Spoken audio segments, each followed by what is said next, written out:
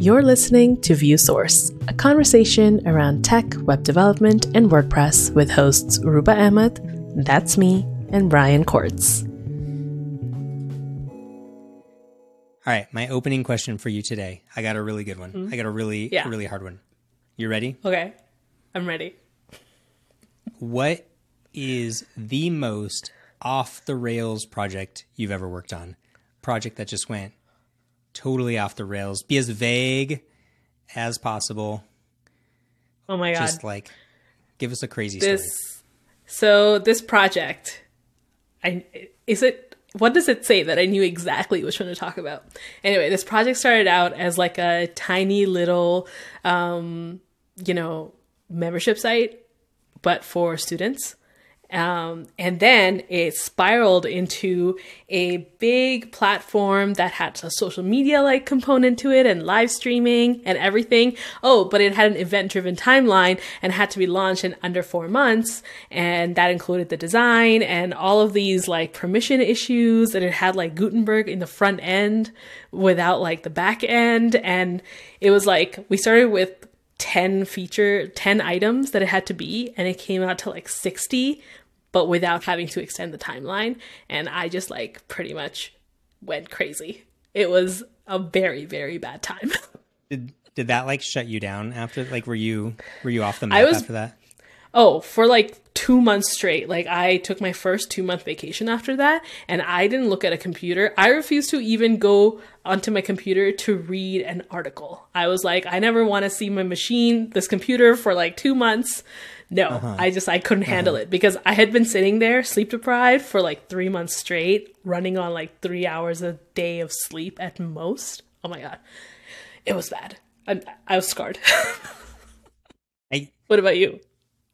Well, I was thinking more of when the first ones that came to my mind were the ones where you realize quickly like that you're building something that you just ethically like feel gross about. Like those, like have you read those like ones where you're starting to make something and you're like, oh wait, I now see your business model. And like I had one guy like, there's like the website, I don't know if they have it in Canada. It's like the BBB. It's like the Better Business Bureau. And it's basically like a list of all the companies and you can like complain about them and stuff like that. Yeah, it's like Yelp for businesses. Yeah. And it's like the kind of old school like rating. And he wanted me to make him one, but it was the reverse where people would complain about a company. Sounds so dumb when I say it out loud. People would complain about a company and then that company would have to pay him to take it down.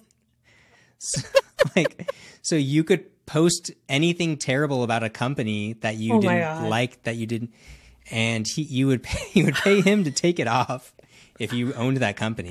Which is, I think, just blackmail. And then it all came out that it was all because of one company that he was super mad about.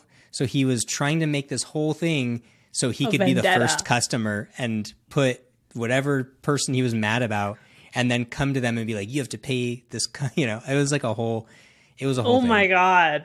Wow. That was one where I was like, I think I'm doing a bad thing, like.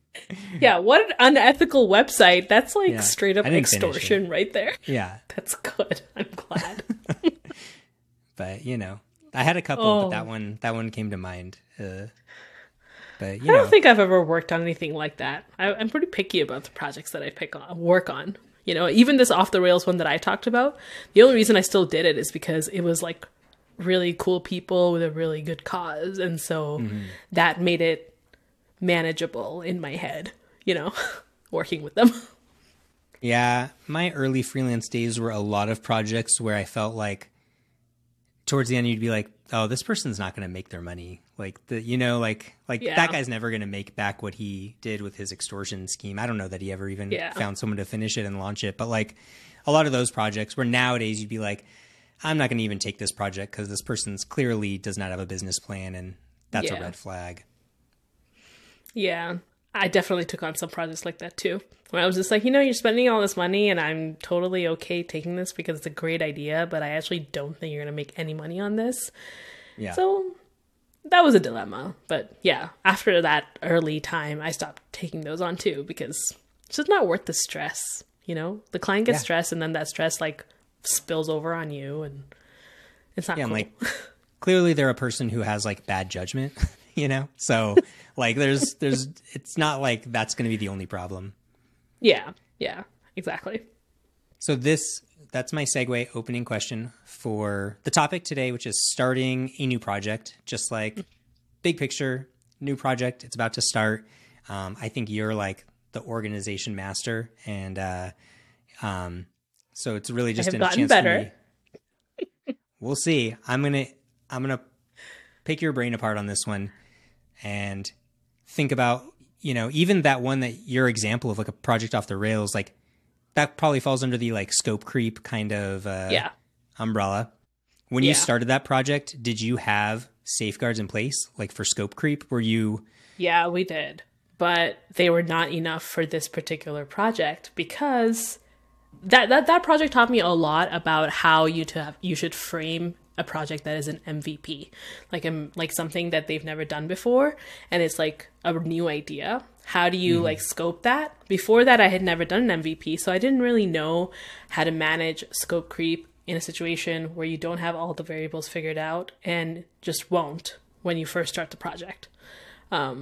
So it was a deep, very intense, difficult, panic attack inducing learning lesson. Yeah.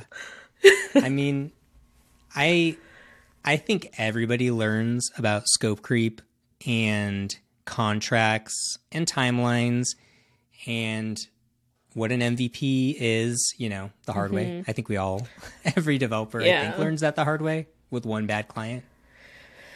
The thing is, they weren't a bad client. It was just that they were so invested, and then we were so invested in trying to give them the thing that they wanted, that the only way to do it was for me to not sleep.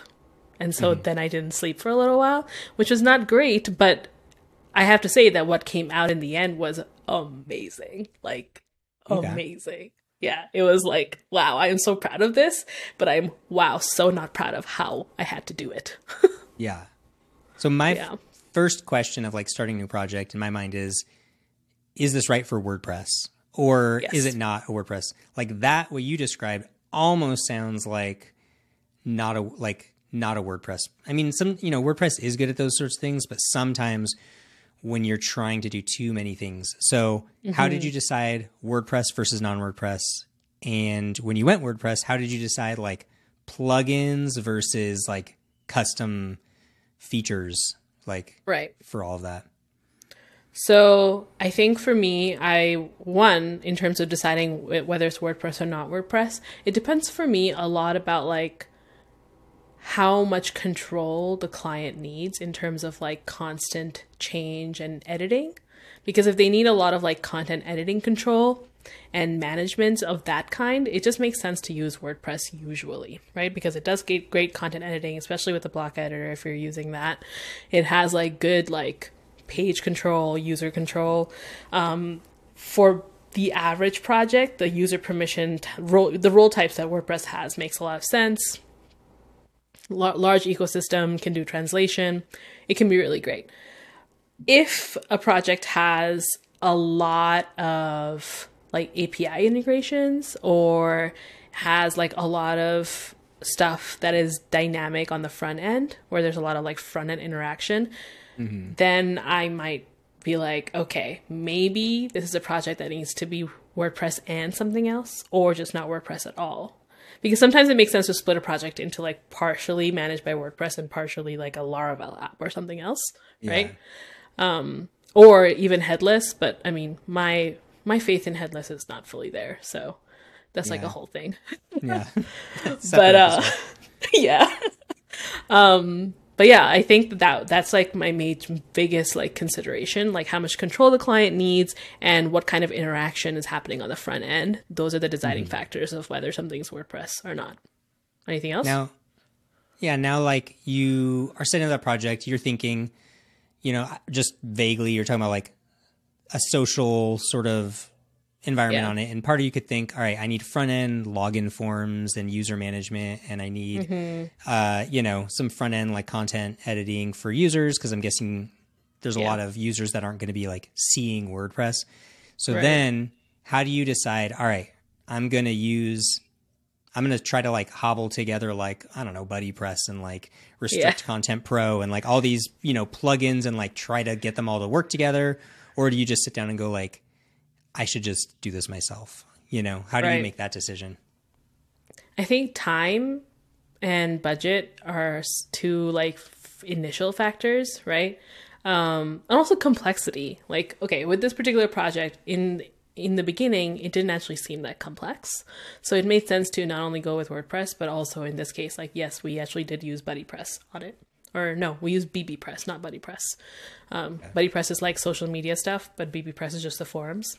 Mm-hmm. So yeah, we use BBPress on this project because they needed that kind of interaction, but it didn't seem complex at the time. And that aspect really wasn't. So BBPress was a great fit.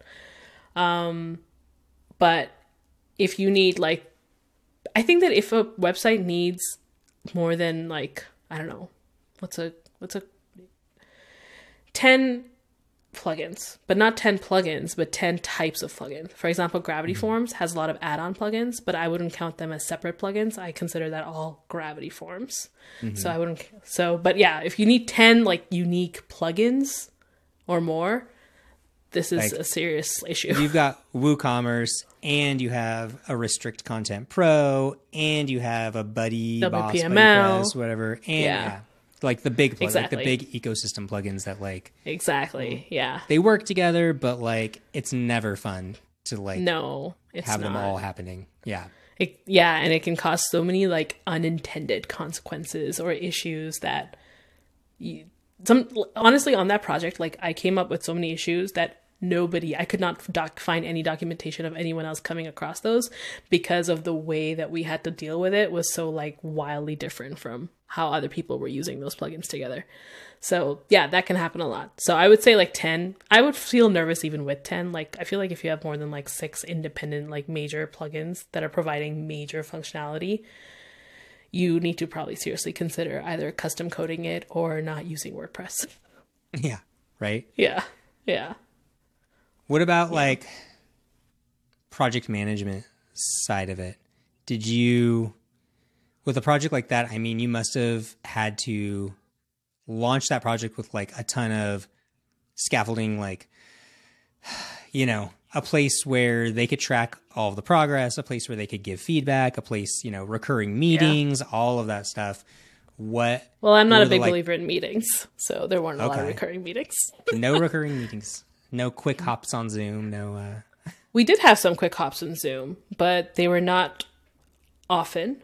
And we definitely didn't have recurring meetings. We only scheduled a meeting if we found that we could not resolve it async. I think that project management and the choosing the right tool can be very powerful in mitigating the need for a lot of recurring meetings. But it does require buy-in from everyone involved. I mean, could every client get some clients, they just want a phone call and an email every other day. Like, do you think like how much of that was the client and how much of that were you able to like, how could you like make that happen? You come in with the expectation and tell them that this is how it's going to be. And if they try to not do it, you find ways to make it. Like for example, for the person you're saying who wants a phone call all the time, you teach them how to use Loom, and then they can Loom you stuff. And then have you taught a client to Loom? Yes, I have taught a client to Loom. It's a verb now. Oh my goodness. It's a very weird verb, but anyway. I have taught a client to Loom, and then I had one client who sent me like 10 Looms in 10 hours, probably. And then I would just sit down the next day and watch them all as one thing. And then I responded with one Notion comment, because with this client I was using Notion at the time. And it was all fine. I mean, I think that if you are not willing to sacrifice your boundaries, the clients learn, or you fire them. I mean, I do love the idea of a client sending a Loom. I mean, when they're in a good mood. I think we've recently seen what happens when a client's not in a good mood and they send you a Loom. Yes. But yeah, I mean, I think what you're saying is like you you do give your clients a little more like faith, like you put a little more faith in them that they can like join a modern workflow that, you know, some people are like, some clients live in, you know, Microsoft Office and they want to send you a Word document or a PowerPoint with like their notes, you know, that you need to scroll through and all that stuff. And then you take that PowerPoint and you put it in your system and you make them a video on how you did that and how they could do it the next time. Right? Whenever I onboard a client, they actually get a whole video from me on how to use the project management tool they're going to be using with me. It's not a call. It's not a written thing. It's a recorded video made specially for them that they get. And I'm not going to lie, it's actually pre-recorded. And I just do the first like 2 minutes of me saying hello with their name. And they get that. And it works generally. Do you track if they watch it? Do you put like... anything on there to like see if they make it all the way through? Like I know Loom kind of tracks a little bit. It's on Vimeo, so I see that if it has a view or not. So Vimeo does have analytics, so I can see if they watch it or not. But the real test is basically when I do it, I also set up like test tasks, things I need them to do in there to like illustrate their acknowledgement and understanding of how things are going to be. And I also provide alternatives, like for example. One of the designers I worked with really liked ClickUp. And so when we were on a project that they used, ClickUp has the ability to work with email as well. So people could email and it will show up as a comment on a task. And you can have the ClickUp email the task and its information to the client. So there are ways to deal with that. And if you have a project management tool that can, and you should, then you are able to work in the way you know best. And you can, for the most part, allow your client to either get acclimated to your system or find a compromise that will work for them too. Now that you've set everything up, do you let them see, I don't know, do you have a separate place for internal conversation? Do you have like if you have another developer on the project and you're setting it up, you know, there's sometimes it's like, you know, you want to be transparent with a client, but there's just conversations that sound scary to a client because they're not developers and they don't really need to be a part of that conversation. So don't you feel like you get lost in the like, oh man, I got to like check my this and log into that. And they messaged here, but I need to triage it to over here. But then they want to message back like this. And then I'll record a Loom. And when I started with Loom, I would give like names to all my videos and put them in folders. But now I don't do that at all. Now my Loom is just like a giant trash can full of videos that just are named, you know, screenshot or something. It's like, am I describing a real thing or is just my own anxiety? Yeah, you totally are. But I mean, okay. The original question you were talking about how much access you give your client, right? In terms of like conversations that are not directly client facing. So I learned this from a designer actually, when I first came onto their project, and this is like a few years ago. But the way they set up their space is they had a client space. And then they had what they called a production space. The client space is where all the client interaction is happening. The production space is where the developer and designers are all talking to each other. But that space is actually accessible to the client as well. But they're not notified about any activity in that space. But they can always go and they can look. And that's where most of the high level conversations happen. But then there was a secret sort of an internal section to it too, where you could have conversations that you know you definitely never want the client to see because it doesn't make sense for them to see it. Right. So most of the work was happening. Texting. No, it wasn't. It was actually inside the actual thing. But sometimes Slack too, right? I mean, Slack serves that role in internal teams too. Yeah.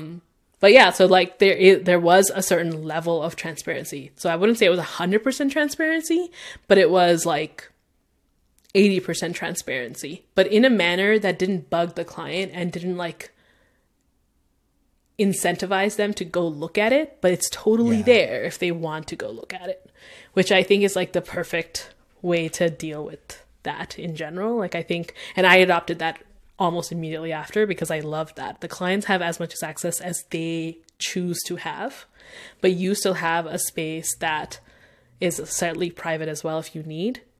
Yeah, I just thought it felt like it was a good balance.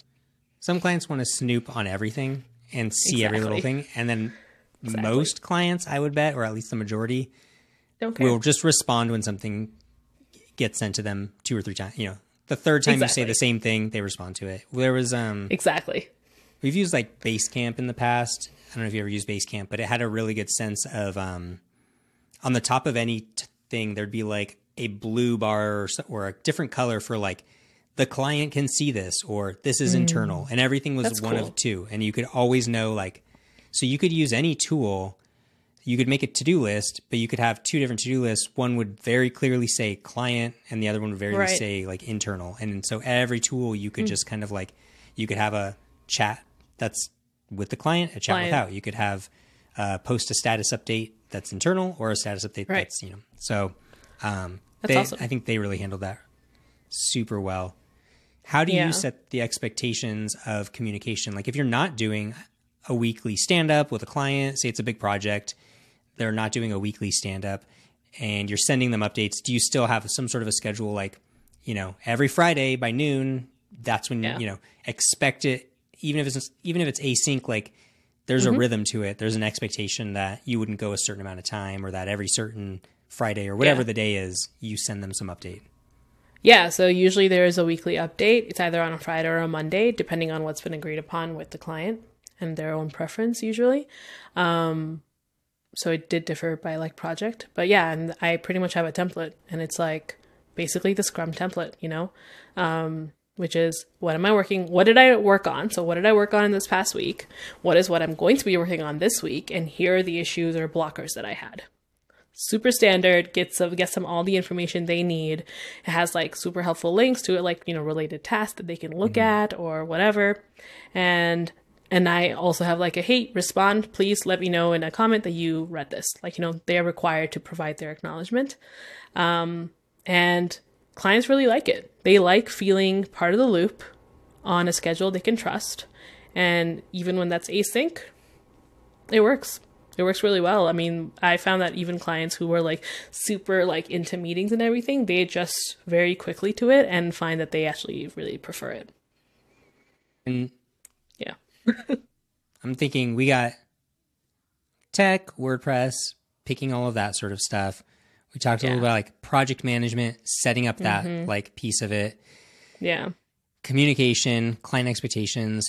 Is there anything else that's like when you're starting a new project, one other area where you're like, oh, I do a little bit of prep and time?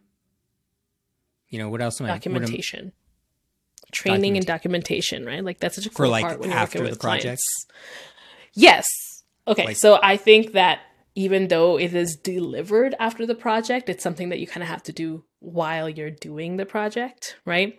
Yeah. For me, let's say you have a project and it has a design component and a development component. It literally starts with the design, right? Like in the design, we've decided that these are the kind of functionality and features we're going to have. Okay, cool. Let's get that into a document. Awesome. Now the developers created the stuff in the development stage. Okay, cool. How do you actually interact with that as a client to actually create that functionality, use that functionality? And then usually you need to refine that and make that super easily accessible to the client. It not only serves as a great template for you when you're training the client on video, but it's a great referral, like a great reference for them after the fact, because who wants to constantly go through a recorded video just to find that one tiny thing when you could go Control F or Command F in a written document and find that quick thing and be done, right? So to me, that's like a important piece. And I've gone back and forth on how I provide that to the clients. I've done the Google Doc thing, doesn't work well. I've done the PDF thing, works even worse. I've done there's a WordPress help plugin, WP Help, it used to be. But one, it wasn't updated for a long time. And two, I found the whole experience to be kind of awkward. So now I've landed on, right now, currently, my practice is to create a set of private pages on their website, which has all of this information. So it even has interactive, here is what this block would look like once you use it right there. And I also make a PDF of those pages just in case they lose access to their site. But otherwise, they're in their site. They can open up these private pages, see what the information is, see how I actually built a particular thing, because they can go and look at the actual editor for it. And it's really nice. So I've noticed that recently on especially developers working on block editor sites, where that sort of here's the documentation. It's just a private, page on the site or a draft or something like that. And as you're building out custom blocks or short codes or whatever, you're just like slowly documenting them into like one document because like you said, you can literally just click edit and see exactly what it looks like on the back end. You can go back and forth between the two. I think that might end up being the best way to do a thing. Like that might be, and then especially like as WordPress, say you're building like block patterns for a client and you have, you're starting to build out that library of block patterns. I mean, I remember, what's the plugin, the little like help tab at the top of WordPress and you click and it like slides down and there is like in the back end of WordPress, you can click help and it like comes You can down do that. and it has, and you can like, there's like plugins that hook into it that like, you can add videos and all that stuff.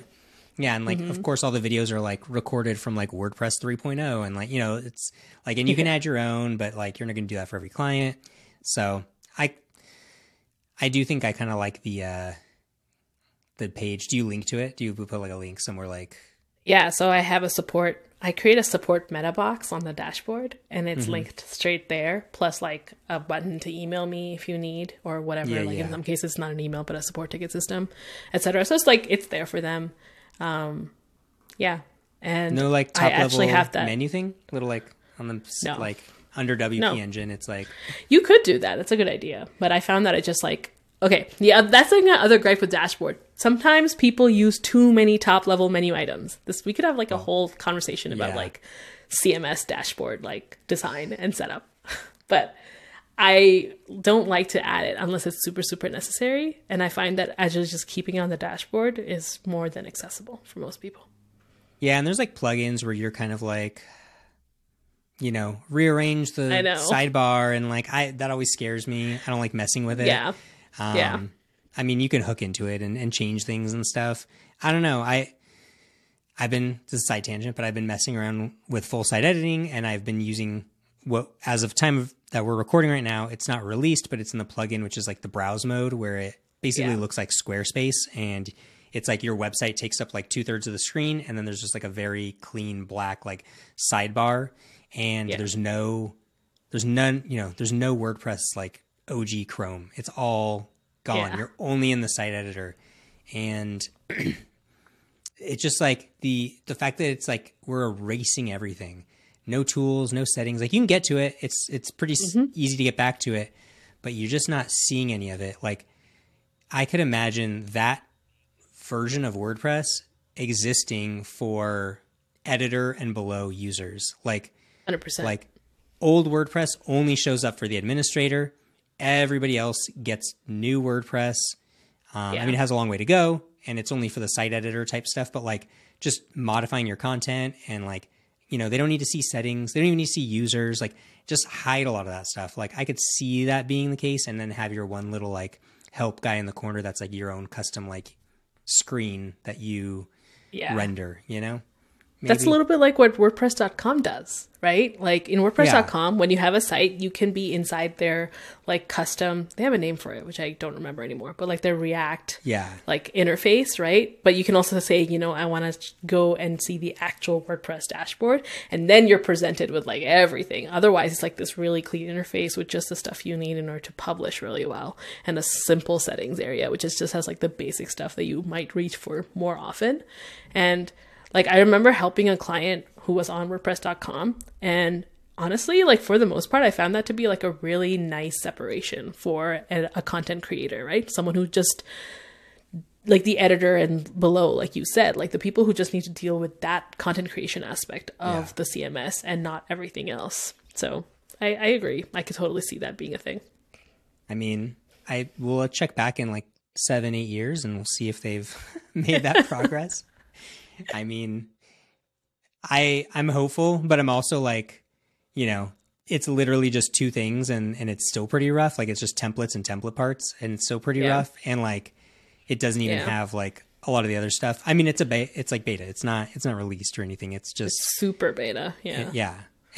But the more I've been using it, once you get into that workflow of like templates, template parts and stuff, the actual animation from clicking a template part, going to edit it, and then like getting into the Gutenberg editor is like instant. It's like, yeah, it's slick. It's like, oh wow, like I am in an app now. Like I'm in an app now, and it is. You're like, okay, I kind of see why they did it this way. I mean, should they have used like a better? You feel focused, right? You feel like it's like a no distraction mode in order to do this stuff, which is like a really nice vibe. Which is weird because I hate the full screen mode in the normal block editor. I hate it. I need my sidebar, but like I love when I'm in. Mode. Do you? Yes, I never have the sidebar in the block editor. I hate it. I hate it so much.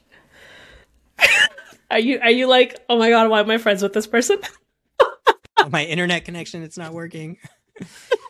I don't know. Well, it depends on the mode though. Like when you're in like building a website for somebody mode and you're like going to the settings, checking a plugin, checking to this, doing to that. It's like I need it all. I need to go to the front end, to the back end, all. But like when you're just in like site editor mode and you're messing with full site editing, it was kind of nice like getting there. Now, of course, nothing still the design parity from front end to the back end is still so bad where I'm like, oh, this padding between these two elements is so big. And then I go to the front end and they're right next to each other. Like there's still a lot of that, but I get it. Yeah. Did we get everything? How to set up a project, project management, I think we did. Scope creep, all the good stuff. Yeah, we creeped right into the Gutenberg thing. Scope creep right in this episode. That's every WordPress podcast has to have 2 minutes on how they feel about Gutenberg. So let's cut it off there. Yeah, let's do that. All right. See you next time. Visit viewsource.fm for the latest updates and links to the show notes. Review and subscribe to ViewSource in iTunes, YouTube, or wherever you get your podcasts.